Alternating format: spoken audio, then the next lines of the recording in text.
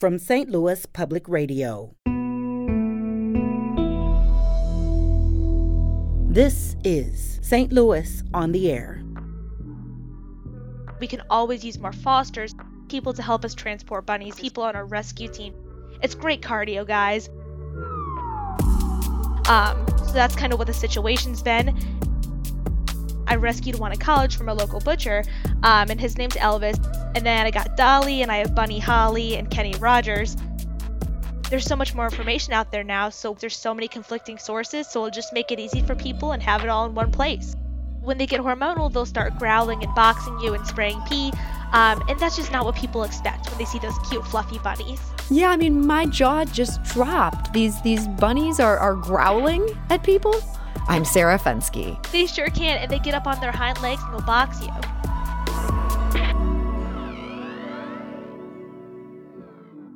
Abandoned pet rabbits have become a common sight in some local neighborhoods.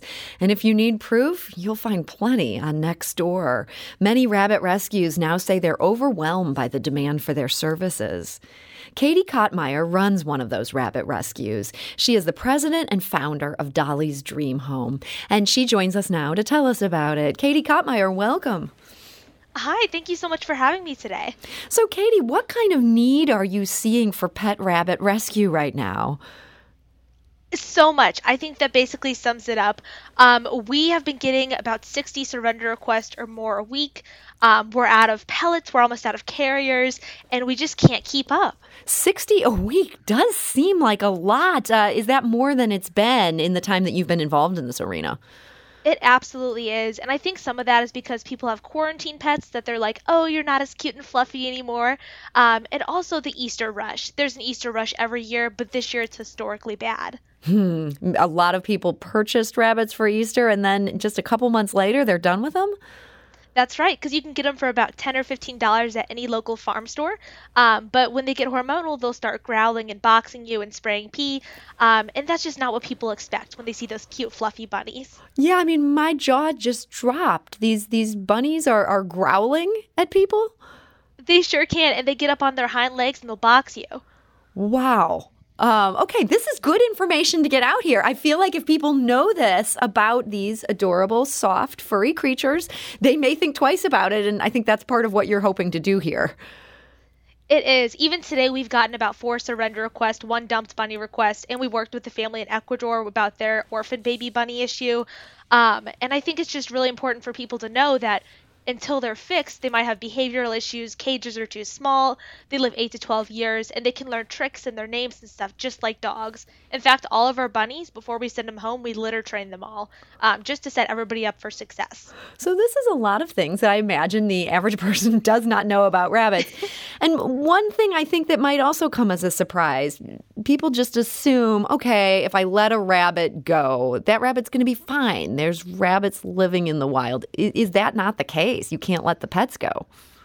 I'm actually so glad you said something about this because this is really interesting to me. So domestic European rabbits and cottontails aren't the same species. They have a separate number of chromosomes. So it's like cats and dogs. And so if you let them out in the wild because you're like, oh, I see cottontails in the wild, that's great. But your domestic bunny's not built to survive out there. So how can people tell if they see a rabbit hopping around their neighborhood if this is a wild bunny or one where this is actually a pet that needs to be rescued? That can be really difficult, so we always encourage people to send us photos and videos because sometimes cottontails, they can have like a melanin issue or they can be piebald.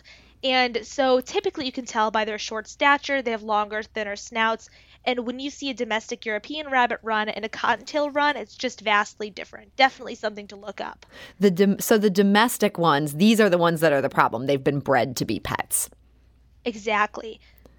And people are then just dumping them. I mean, some of these calls that you're getting aren't just people who are ready to surrender a pet. It's people who are finding one hopping around through their neighborhood. Yes, and one of our 2 intakes today so far has been somebody found a rabbit just hopping around in their neighborhood. And so when you're getting these rabbits coming in through that sort of situation, when they've been out there in the elements, I mean, are they suffering during this time that they're no longer being cared for? They are. A lot of times we get ones that are dehydrated. They haven't eaten in a while, anything but grass. They have upper respiratory infections. Sometimes they're pregnant or they've been attacked. Like we took in 10 bunnies this past weekend, and a lot of them had like shredded ears and like gouges on their heads and their sides and stuff from being attacked by their animals. Being attacked by, do we know like who would be attacking this? Is this a dog situation? One of them was a dog. I know there were a few foxes, and then we think a hawk for one, but that one didn't make it. Oh, wow. Well, so Katie, you've got a big job here. This is not your only job. Like, you have a full-time job. I do. You're a data analyst for a Fortune 500 company? It's a lot to take all this on too, but I think it's something that's really necessary, and I never planned to start this. I'm 22, and I was like, I'm just cool. I just want to work, do my own little thing. But then I was like, there's such a need. And I was like, everybody needs more help. And nobody was stepping up. And I was like, I guess we can just do it. So it's really snowballed. We never intended to be a nonprofit or anything, but here we are. So had you been a rabbit person before you became aware of this big need? When I was younger, my mom, and God love her, we didn't know about rabbits then because husbandry was different, but she bought me from Soulard Market a rabbit for Easter, and we kept her in a little cage, had a water bottle, didn't get her spayed, she passed of uterine cancer, she didn't have any proper care because we just didn't know. Yeah. And so then I rescued one in college from a local butcher, and his name's Elvis, and I was like, there's so much more information out there now, so we know better, we can do better. So that's kind of what the situation's been. And then I got Dolly, and I have Bunny Holly and Kenny Rogers, in case you can't sense a little naming theme. And I just decided the education's out there, but it's so hard to find it because there's so many conflicting sources, so we'll just make it easy for people and have it all in one place. So we do offer a free virtual education course. Oh, okay. So if people end up with a rabbit and they're trying to figure out how do I make this rabbit happy and healthy, you're willing to weigh in even before they get to the surrender stage. Exactly. Our goal is not to take people's rabbits if they want to surrender. We always work with them first to see if we can provide supplies, if we can get them fixed, if we can help them keep their pet.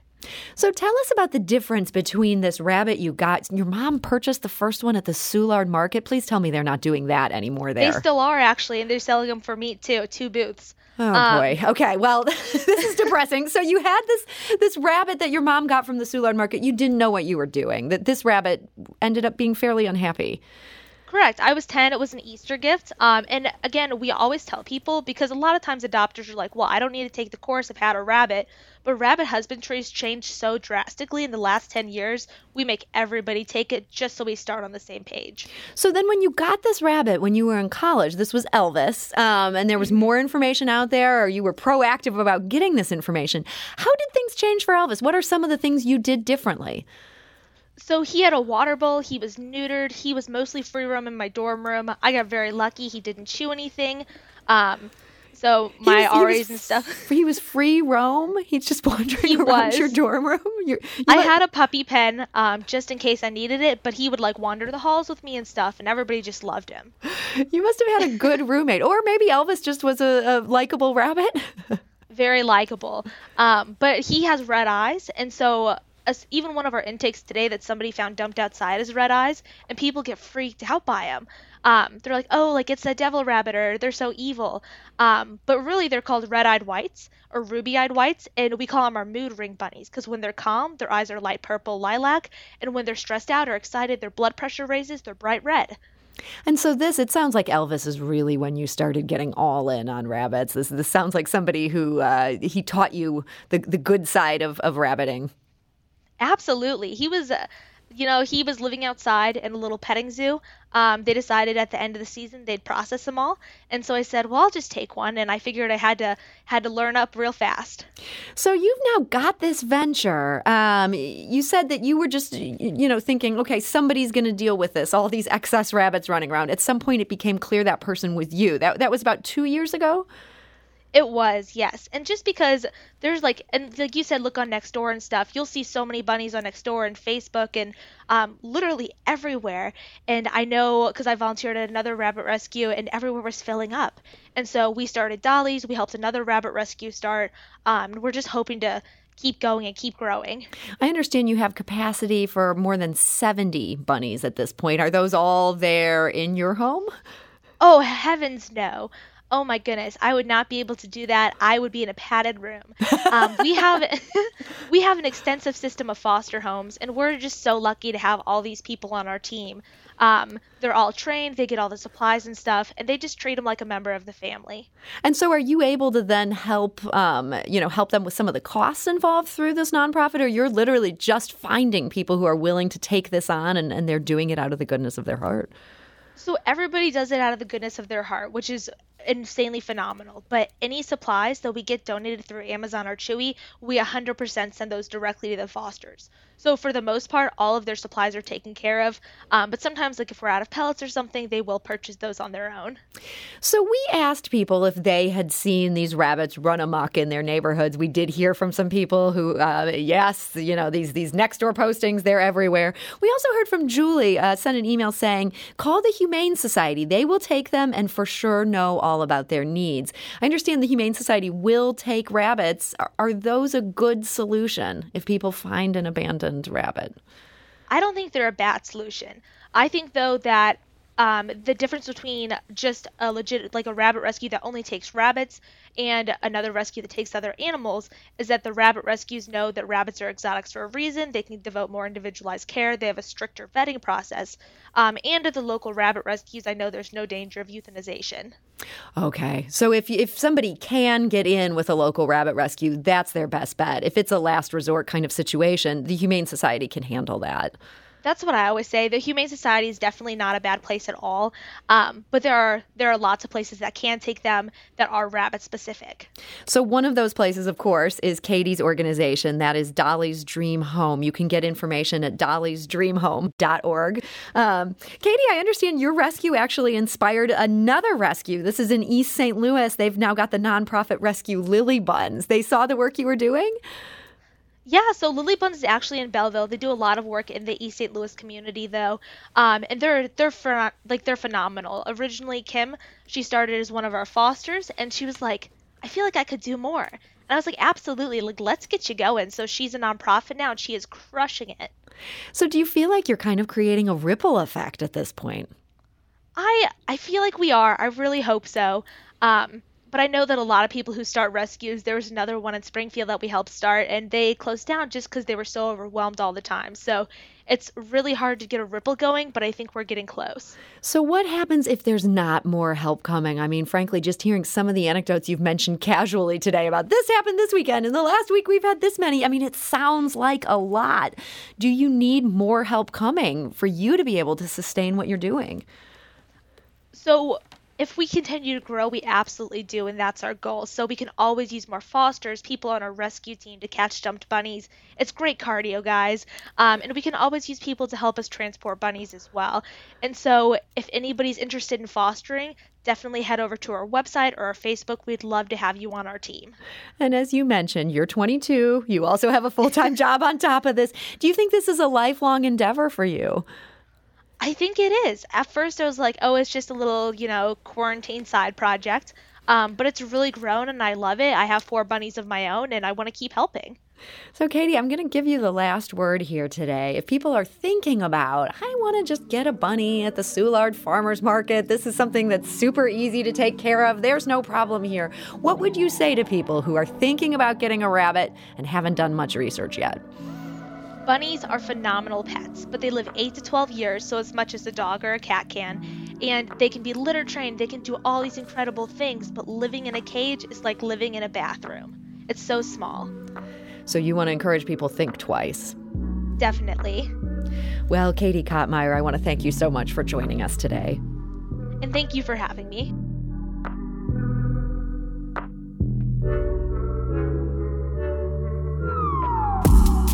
This episode was produced by Emily Woodbury with audio engineering by Aaron Dorr. Our production intern is Avery Rogers.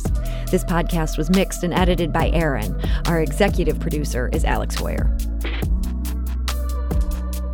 St. Louis on the Air is a production of St. Louis Public Radio.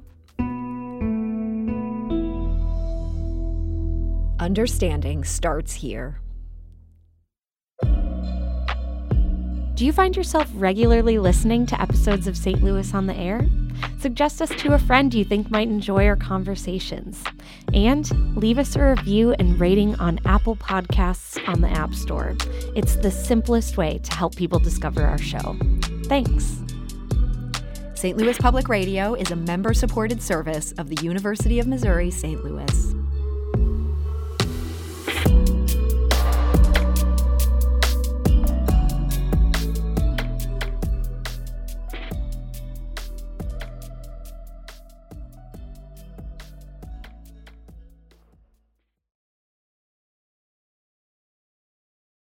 Support comes from the Missouri Forest Products Association. Missouri produces wood pallets, railroad ties, white oak barrels, hardwood floors, and more. Details on the variety of products made in the state are at choosewood.com.